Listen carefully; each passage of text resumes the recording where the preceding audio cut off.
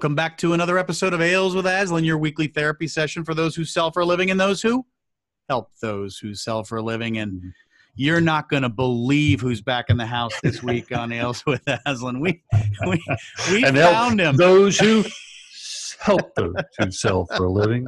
I'm in that bucket. I'm in that those that help those that sell. That's I'm it. in that bucket.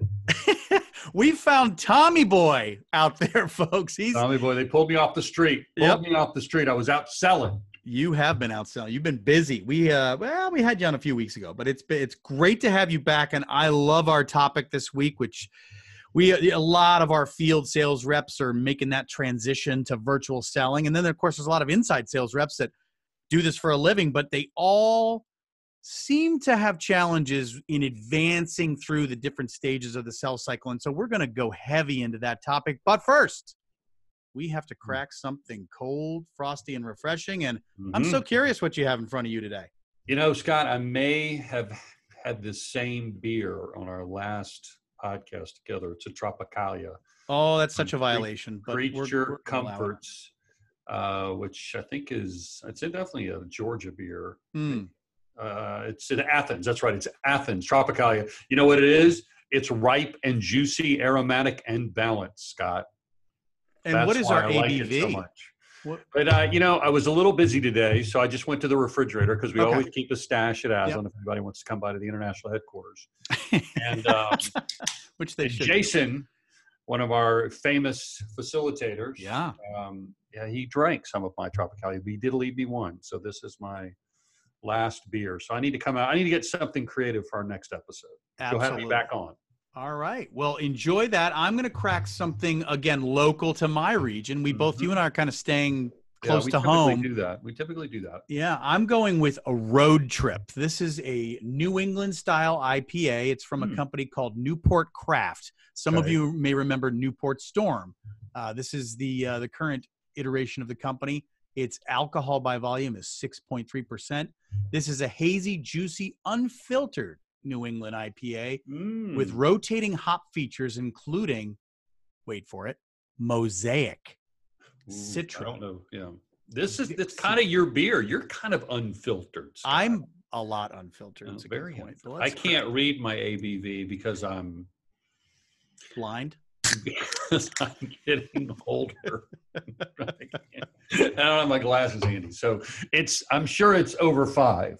Yeah, this is 6.3. So not the 9 I had a couple weeks ago that just I remember you fell asleep on the podcast. Yes, indeed. So, well, just super to have you back and very excited about this topic because, we spend a lot of time on the pod talking about the engage process or the prospecting part of it. Right.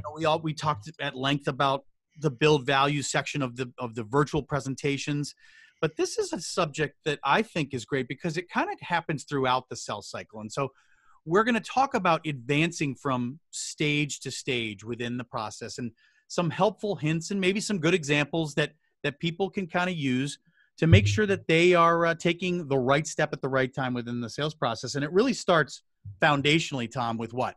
With their ability to recognize that they should be in which seat of the car, would you say? The passenger seat or the driver's seat? It's a good point. I do think this is a challenge and it leads to my answer to that question of who should be driving the process, because I think if you're a field sales rep and you're having to transition and you're used to being able to set a next step by visiting with them or conducting an on-site demo or wandering around the building and learning more, all those leverage points have been taken away from you. You really so I think a lot of field reps are kind of deer in the headlights, like, what do I do next? And so the customer might be leading the process, but regardless, we should always lead the process.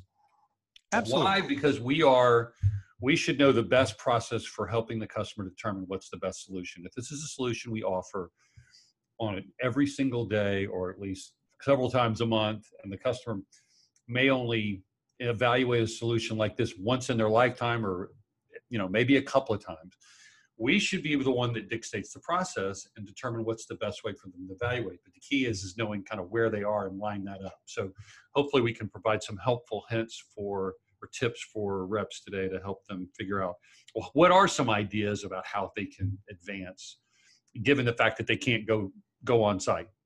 Well, and I think that's critical. And we talk about this virtually every week and in almost every conversation we have with clients or anybody about Aslan is it's got to start with your sort of intent, right? What's your motive?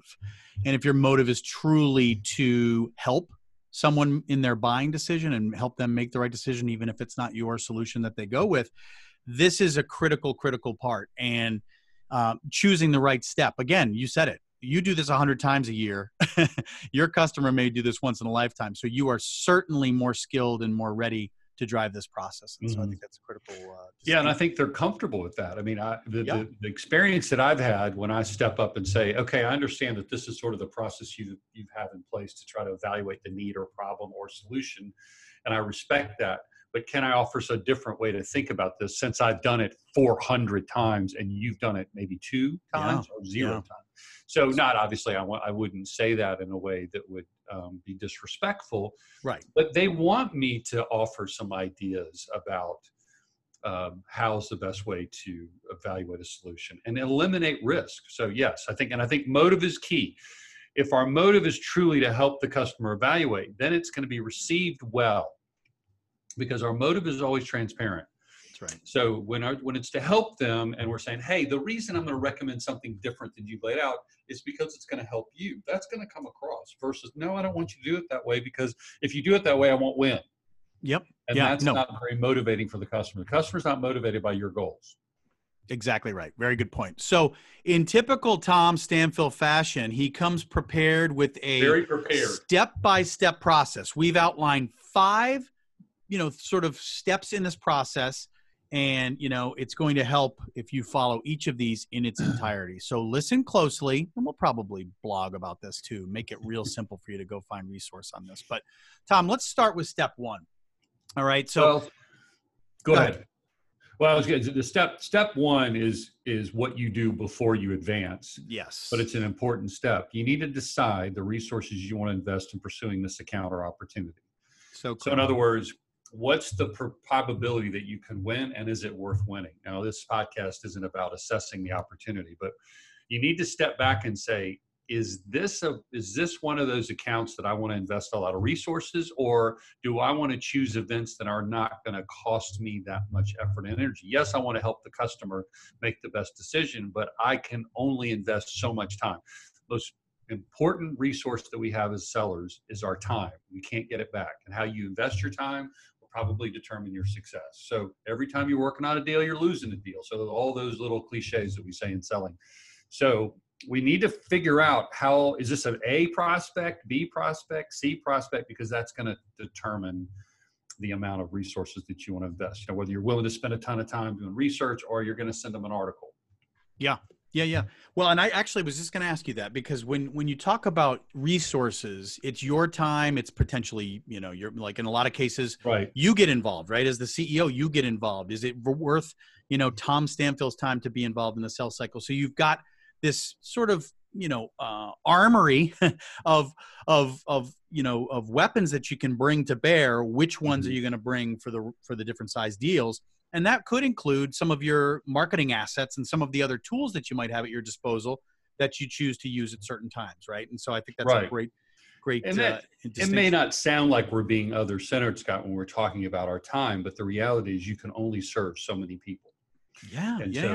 And so it's not about being manipulative. It's about figuring out who you can help. If I'm an orthopedic surgeon and someone walks in, that has a heart problem, I'm being other-centered by saying, I can't spend time with you.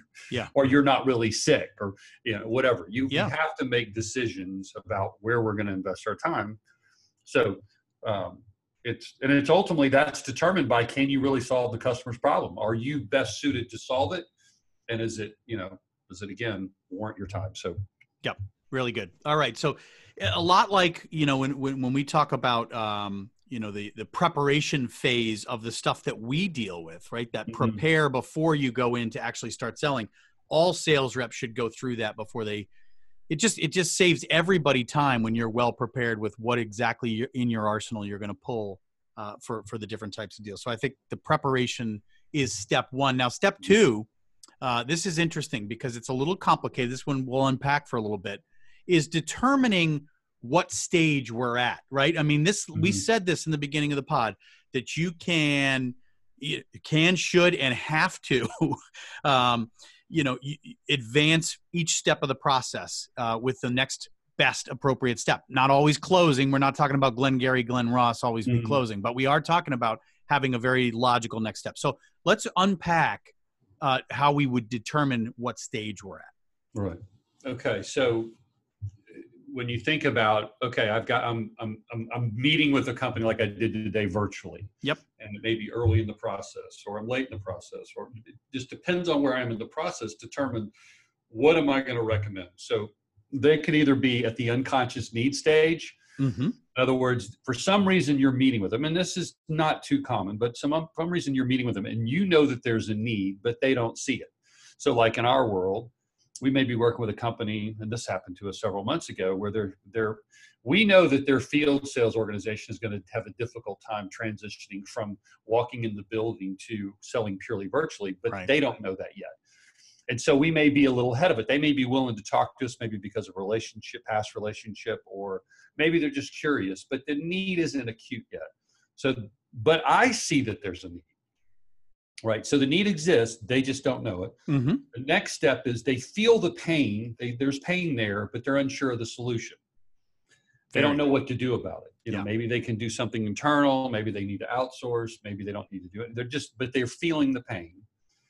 Then the next stage is they recognize the pain and need for a solution, but it's not a priority right now. Yep. Right. So we do have a problem and we do need to solve this, but we can't solve it right now, for whatever reason. So let's say they can work on 4 initiatives and you're number 5. Yep. And then lastly, they're looking for a solution provider now. Obviously they know there's a problem and they're evaluating. And this is one of the toughest situations if you come in late in the funnel and they're like, hey, we're talking to 4 or 5 vendors. We want an RFP. Yeah. This information. We want your pricing. We want you to meet with us on this date, and then we'll do this. And they've got a real defined process, and it's very difficult to change the decision criteria drivers at that point. That's sometimes the most difficult situation to be in. It's a shorter cycle. Yeah. But it's also harder to win. So those are the stages. So depending on where they are would determine what event that you want to propose as the next best step. Well, and I think it's a great point, because a lot of sales reps will say, because I'm in marketing, I feel this sometimes, right? I feel that give me the leads where it's further down the funnel and they have intent. They know that they have a problem. Well, that is true that they are lower in the funnel, and typically you are getting a live conversation more easily. But the risk of that is they're so far down the funnel, you're an afterthought RFP, check the box candidate, and that is not the place you want to be as a sales rep. And so, being in that stage can be both a blessing and a curse, right? Yes. I mean, we love it that it's hot lead, right? Yeah. But it's tough because they're talking to the competition, and you have less access to the stakeholders and less influence. Yeah, really good point. So awesome. So that's the second step in the process, is really determining the stage, and we laid out where are they? Where are they, and what what's happening there. The next one, very logically, is to determine what event makes sense. Discuss all the possible events that can happen in each stage. And so I think this is a great, again, and I think this becomes a blog later, Tom, because this is going to be hard to remember while you're driving to the gym or at the gym. Right. But this is really rich stuff here. So let's talk a little bit about determining what event makes sense next.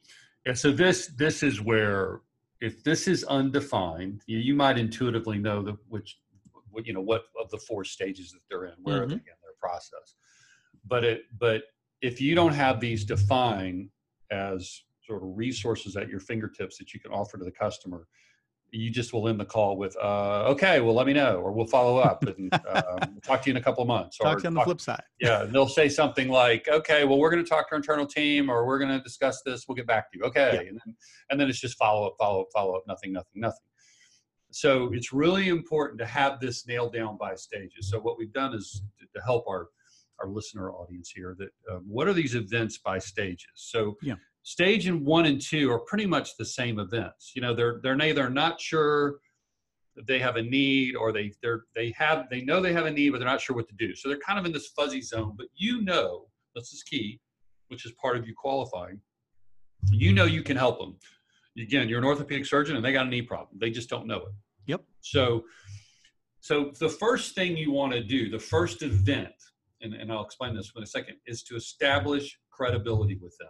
Mm-hmm. You've got to do something to demonstrate your capabilities where they see you as an asset. Yep. So somewhere down the road, they're going, I know I need to have a relationship with you because I know that you're going to be somebody I want to talk to because you can potentially help me. Mm-hmm. Because if you don't establish some sort of credibility with them, they're never going to take any other step. So your first step, if they're at that stage, is you've got to do some sort of capabilities overview that gets them excited about you. I always, you either want to make them a fan or, an ally. And so you've got to spend time doing that. And sometimes you might be working with what we call an evaluator, not really the decision maker, but someone who is on point to vet vendors. You've got to turn them into a champion. So you need to spend the time to do what you need to do to move from I'm a stranger to, hey, we're good at what we do and these are our capabilities and we should have a relationship, either whether we work now or in the future. Yep. And there's a lot of different ways to do that. We typically have a 45-minute presentation about who Aslan is. And it's always, when you do that, you want to build it around the customer's problems and what you've done for other customers. And, those people are saying use cases or case studies, but make it very customer centric. But they've got to end that step as, okay, you guys are rock stars. You guys know what you're doing. Well, and we have lots of different types of sales reps that listen to the pod, but we've got, like, I'm sure a lot of pharma reps would think of, well, you have samples, like logically you just give samples and you try them with your patients and that's how, that might work. I have a sort of an example that's very fresh that I think might be interesting to people because, when I was working with a client because, COVID hit, they just, they put everything on hold, which is very, very understandable. And I think probably we're in that phase of, I know I have a problem. I'm just not exactly sure how detailed the problem is. And I certainly don't know what the solution is. Right. And they were getting into some challenge areas where we were starting to talk about some of our leadership stuff. And so kind of I'd been trying for months to email and just resurrect the conversation and nothing was really working. But we had come out with a freemium version of our software, our coaching software. And the freemium version was very logical for me to kind of send a note and say, I know you're going through this, and because of COVID, we've made available this coaching software for you to load some of your sales reps into your frontline managers portals, and you are then able to sort of, manage that group almost like a CRM for your internal sales force. Well, that note really triggered something in this particular client, and it opened up the door again, right? So because the door had been slammed shut by COVID, no fault of us as sales reps, right? You have to be creative and think about some things that might be able to get that door back open. And you've got them at your disposal, most likely in every company. It could be a freemium model of software, could be samples, could be, something educational that they should read. Whatever that thing is, be very diligent about how you approach your clients and share that sort of information in a very unselfish, other-centered way. You're just trying to be helpful to them, and they will pay you back in spades when the time is right. I love that. Yeah. I would categorize that event as free, like a free demo, free trial, free something. Yeah. What resource can you offer them that will help them see the value of your solution or the value of your relationship? So again, it could be about being credibility, but how are you going to help them do their job? Any way that you can help them do their job at this stage and they find benefit, that can be, free work, free consulting, anything you can do that's free that will solve their existing problem. This is what I always tell sales reps, that everybody has problems. They may not have the problem you solve right now or the problem you want to solve right now. Everybody has problems. We work with learning leaders, we work with sales leaders. They all have problems. So maybe I can only solve a handful, but they have others. So there's resources available. And if I'm good at advancing an opportunity, I'm always looking for those resources that I can make available, whether, again, free consulting, maybe it's meeting with some of my customers who've experienced similar problems. So that's a great example, Scott. Yeah. Well, and, I was just thinking about, you had spoken earlier in the conversation about we're always trying to make sure we're spending our time in the right places and trying to help those folks that can actually use our help, or that are willing to take the journey with us, to us helping them. And one of the things that I've kind of noticed over my time is I've been reading a book that talks about this concept of assignment selling, right? And this is the ability of, as sales reps, we have this unique ability to help clients with any kind of material that we have. I like case studies and white papers and those sort of educational pieces that we're talking about here. But, you can test your client's interest level in you by giving them an assignment. Say, look, what I'd like for you to do, this would lead very nicely to a next meeting, is read this case study from a company in your industry that we were able to achieve these results with.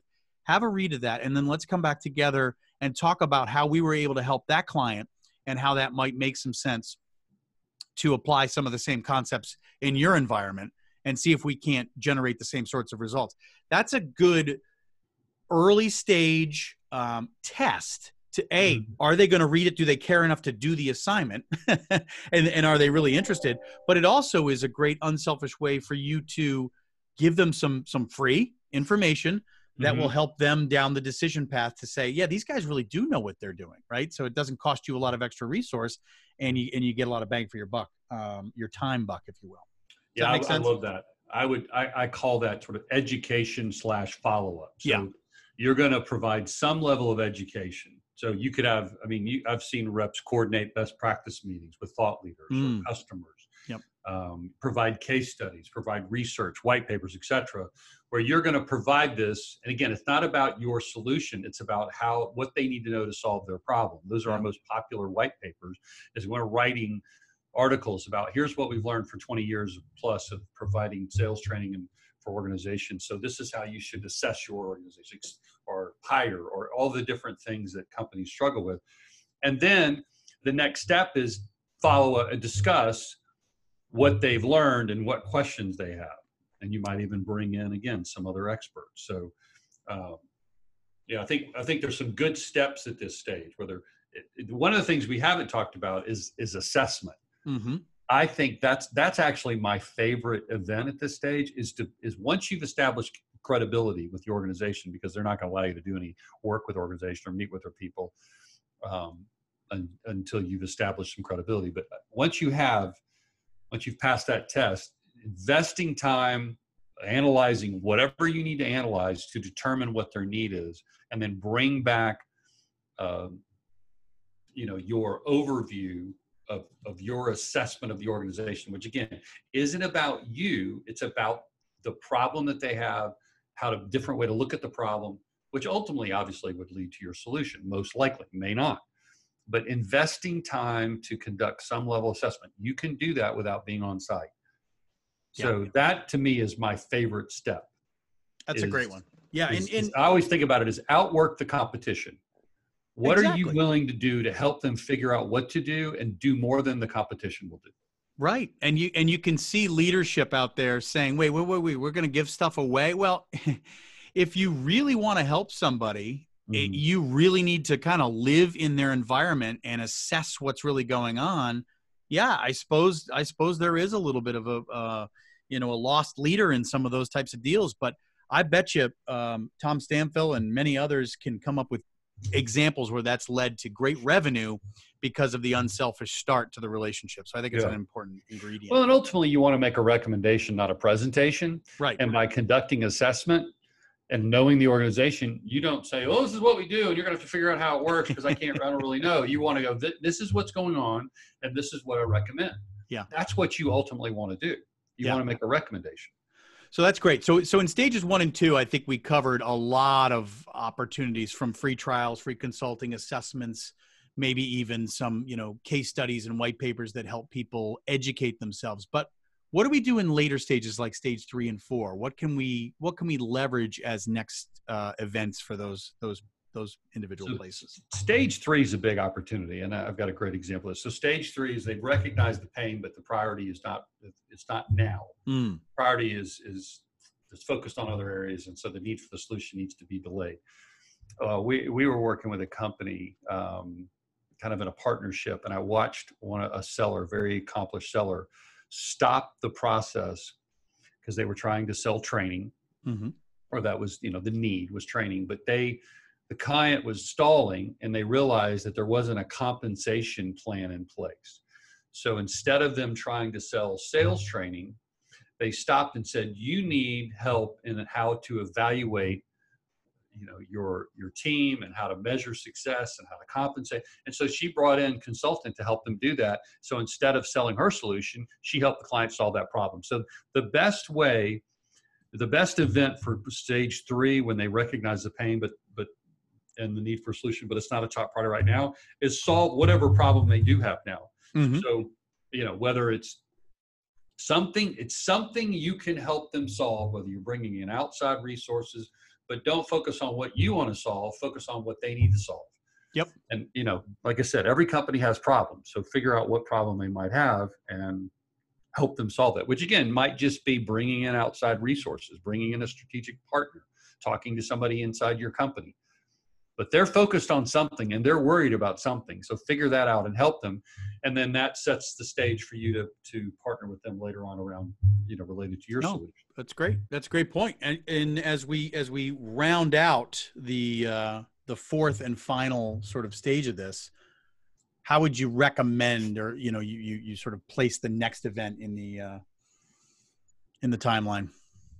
What do you mean the next, the stage 4, whatever. Stage 4, Stage 4. Yeah. So stage 4 again is they're looking for a solution provider right now. So the number one thing I would try to do if you come in late is back up the process. So they're dictating what needs to happen. Right. And so this is where you have to communicate why it's in their best interest to back the process up and allow you to do either meeting with the stakeholders, conduct the assessment that you want to conduct, and spend more time. So that's the most difficult one, because sometimes you'll fail, but that's an event. Like what do you need to do earlier on? What should you have done earlier on that will help them learn or may help them make a better decision? Well, and if you're brought in at this stage, or you're brought in an RFP, which can come kind of in the later stages of their process, right. You've talked about before, and I think we've talked about on the pod before, is it okay to no bid, or is it okay to just throw down the gauntlet and say, if we're not going to follow any sort of process, I don't think I can help you, or I'm not sure if I can help you. Maybe that's more appropriate. Well, that goes back to the first thing we said in the process is that, you've got to decide how qualified this opportunity is. So if it's not very qualified, maybe it's a big opportunity, but the chances of winning are low. You may need to take a strong stance right now and create a fork in the road and say, either you're going to allow me to do this or I'm not going to participate, which I've done before. Yep. But so that determines that. If you have a really strong position, and based on if you look at their decision drivers and you look at what you offer and it matches up nicely, you may be willing to just do what they tell you to do, because as long as you get the meetings or have one meeting, or whatever the terms are, whatever the steps are, you're comfortable with that, then that's fine. But if you're going to lose and they're going to make a bad decision, you need to back up the process and say, look, before we do that, we need to do a little bit more investigation, or we don't know what to present. That's right. One of those steps is meet with decision makers. I can't tell you the number of times that people will show up in a presentation cold without talking to decision makers. I had a client that wanted me to fly to London and make a presentation. We'd never met with anybody. I guess they were recommended to us by another customer, so it was somewhat warm. And they're like, nope, just show up and make the presentation. Don't talk to anybody, and we'd like to see what you have to say. And I said, no. The proverbial I'm taking my ball and going home. Yeah, I'm not going to do that. So why? Because I don't know what you need. It'll be a waste of your time and a waste of my time. So I need to meet with the players to find out what's important to them, because what you'll find anytime you're trying to guess as to what to present, it's because you don't know. So you don't want to guess. If you meet with the players and the stakeholders that are making the decision and find out what's important to them, you'll know. So meet with decision makers to understand what's important to them and make sure that you can, meet their requirements is critical. I think it's a great point. And as we make the turn for home with our final 2 steps in the process, what are some key takeaways or some key ingredients of the last 2 steps? Well, step number 4 is always position the event, whatever you're recommending, is why it's in the customer's best interest. Mm-hmm. So if you haven't figured that out, you'll struggle to communicate it. But if you're always communicating, the reason I want to talk to the decision makers is because everybody has unique desires and needs. And if I don't talk to them, I won't be aware of what's important to them, or I need to know what problem we're trying to solve so that I can make a recommendation, not a presentation. So you just always have to position this from the standpoint is my goal is to help you make the best decision. I've done this hundreds of times. And so I'm very familiar with what's necessary for you to evaluate. So whether it's how much time you need to spend on the presentation, what needs to happen in the presentation, however, whatever you're positioning as a next best step, just say it in a way that's helpful to the customer. Yeah. And then the last step is you need to be able to send a meeting invite.